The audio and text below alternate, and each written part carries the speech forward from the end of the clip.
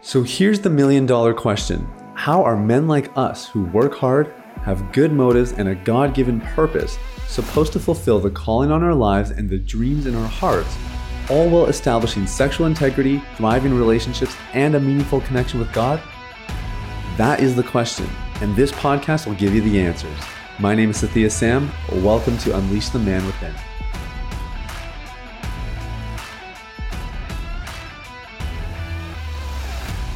Yo, what's up, my man? It's Sathya Sam here. I am your host of this wonderful podcast, Unleash the Man Within. I'm so glad you're here. We're really the only daily porn addiction recovery podcast that I know of.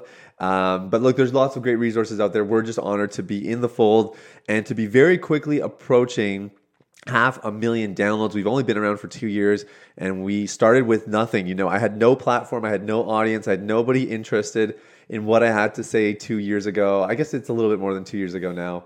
And I'm just amazed at our growth. So thank you guys so much for your support.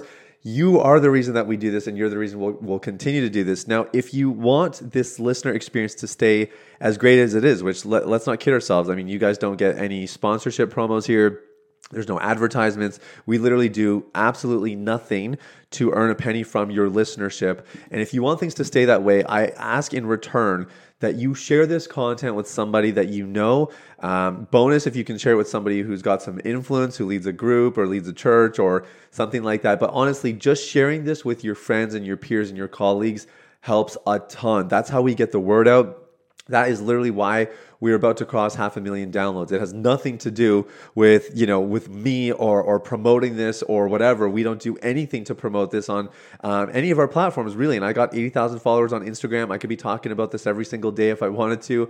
I choose not to. I let you guys do the talking for me. So that way the right content actually gets elevated in the algorithm. That's just the honest truth, is you guys decide what you like and then share it. And so if you hear something valuable here, all I ask in return, just to keep this listener experience as clean as possible, is that you would then send this to somebody, share this with somebody, or share it on your platforms if you got one.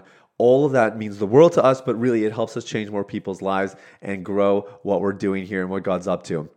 So look, today we're going to be talking about deconstructing arousal. This is part of a two-part series. Tomorrow I'm going to talk about deconstructing lust.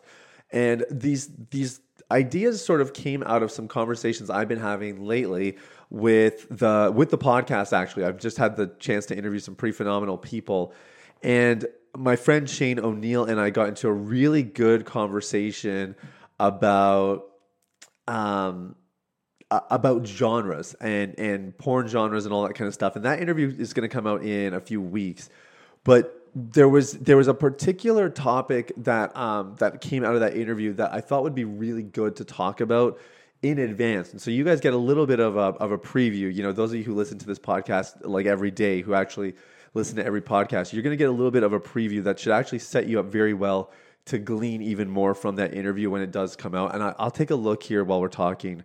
I think that interview comes out, I believe it's in November. Yeah, it's November 23rd is when it's scheduled right now. So anyway, that's kind of what we're going to get into today. Now, let me set the stage here. Arousal is a really interesting subject, right? Because arousal is unique to everybody. Now, there are some basic fundamentals of arousal that we know exist for everyone. So what do I mean? Well, novelty in general adds to our arousal. So this is why we tend to escalate the kind of content we watch and even the kind of acts that we seek, because novelty adds to the degree of arousal that we experience. And so when you experience something new, even if it's a little bit weird or obscure or extreme, the novelty of it adds to arousal. The second thing that's very common with arousal that's important for people to understand is touch. And so it's interesting, in a lot of sexual abuse stories, you hear about somebody who was abused by another man, and because they experienced arousal during the abuse, a lot of people draw conclusions or at least experience some confusion about, like, wait, if that was a man and that man caused arousal in me, then am I gay, right? It naturally lends itself that way. When, again, like that's kind of another conversation for another day. The reality is touching of our genitals actually causes arousal, period. Those are just concepts that exist. Now, what I'm talking about today is more of the individualized components of arousal. We're kind of pitting trauma versus preference against one another because it's very interesting when you start to get into the conversations around, what arouses people and what are the specifics of, what somebody's drawn to and what they're not drawn to. Well, number one, it's incredibly individualized. It's not principled or generalized in any way, shape, or form. But secondly, it's hard sometimes to actually tease apart or deconstruct what is trauma that's contributing to this and what's actually more like just my God-made preference. And this is something I've had to work through because I'm in a very stereotypical category of porn addict, that in the sense that I had some issues in my relationship with my mom growing up, and those issues led to my pursuit of pornography and chasing girls and all that kind of stuff. And that was reflected in the content I watched, which was, a lot of kind of incestuous stuff, right? It's like stepmom or mom stuff or whatever. And the content I was watching was actually very reflective of my trauma, not so much my preference. I didn't marry somebody that fit that category or that type.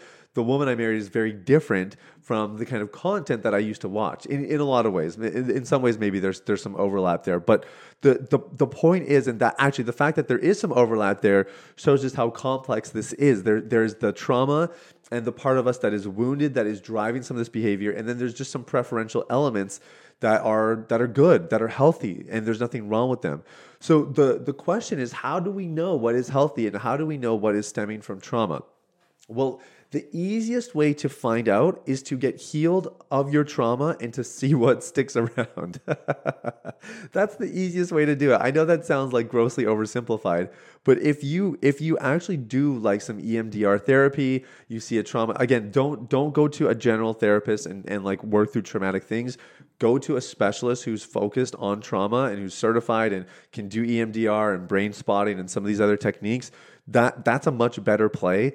And if you take that avenue and you work with a specialist and you work through your trauma, you as a person start to become a lot more integrated, a lot more better rounded, and a lot more whole. And as a result, your arousal palette might change. Your arousal template, as we call it, that might begin to change a little bit. It might begin to morph and modify. And that's actually a really beautiful thing. And that's how you kind of start to know, oh, those things were actually more related to my trauma than they were just preference. And it's interesting. It kind of saddens me how many conclusions we draw about our own sexuality without first going through a healing process. Like not realizing that our experience of sexuality has been so broken and that we need to actually get healed and repaired first before we could actually really draw conclusions about the link between sexuality and our identity. And, in today's day and age, that kind of approach is unheard of. It's incredibly foreign, but that is actually the way we want to approach this. So if you're unsure of like, trauma or preference, how do I know for sure?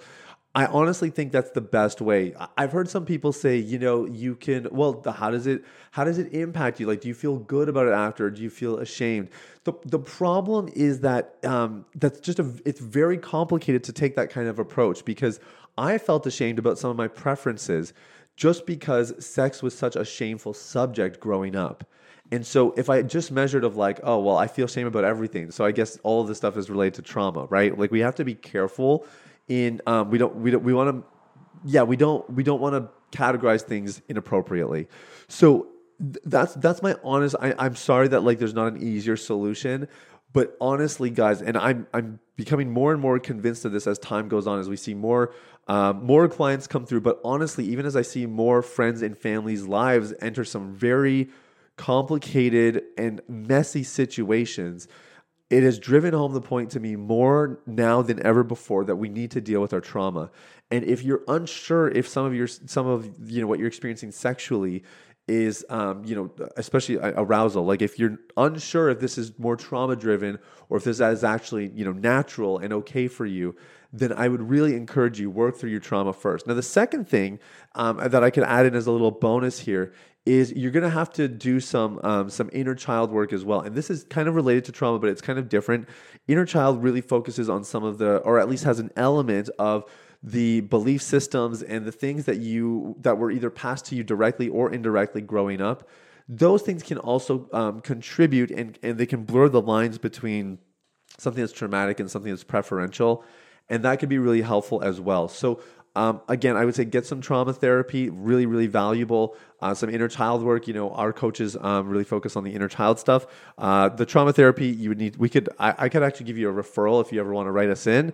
I don't know that she's comfortable with me sharing it publicly, so I'll leave it there. But just because I know she's already booked out a couple weeks in advance, but yeah, we can help you out with that. But look, EMDR has blown up, so there's lots of EMDR specialists. I'm sure you could find one in your local area or just somebody online if you wanted that as well. So lots of options out there for you guys, but hopefully this is at least a little bit of a crash course in how to broach the subject and maybe how to piece apart, is this my trauma or is this my preference? Again, no episode here is fully comprehensive, but we try to give you little tasters, little samplers, and hopefully this did exactly that. So thank you guys so much for listening. And again, if you're finding value in this podcast, please make sure that you're sharing this with people that you know, people that you love, and people that you think ultimately could benefit from what we're doing here. That helps us grow, and it also helps us signal to other people that, hey, this is valuable content. Come check out what we're doing here, and they can be part of the movement that is Unleash the Man Within and Deep Clean Coaching. So much love to you guys. Thank you so much for listening. Stay clean. We'll talk soon. Bye-bye. Hey, everybody. It's Sathya again. Thanks for listening to Unleash the Man Within. I wanted to take a quick moment to let you know about a free ebook that I wrote for you called The Ultimate Guide to Porn Recovery. It provides a basic framework for the recovery process and a few of my top tips completely free of charge. You can get it now at www.ultimaterecoveryguide.com. That's www.ultimaterecoveryguide.com. Now, if you've been impacted by the podcast and you want to show some support in less than 60 seconds, there are 3 ways you can do that. First, you can leave a rating or review on your podcast platform. This lets people like you know that the content here is valuable. Secondly, you can share this episode with someone in your life that might benefit from the content. If you're passionate about helping other people experience freedom and success in their lives, this is one of the easiest ways to do that. And lastly, you can subscribe. I personally only listen to the podcast that I subscribe to. If you're seeking daily encouragement, guidance, and insight in your recovery journey, I highly recommend subscribing to Unleash the Man Within. Thanks for listening. I look forward to connecting with you very, very soon. The information, opinions, and recommendations presented in this podcast by Sathya Sam and his guests are for general information only and should not be considered medical, clinical, or any other form of professional advice. Any reliance on the information provided is done at your own risk.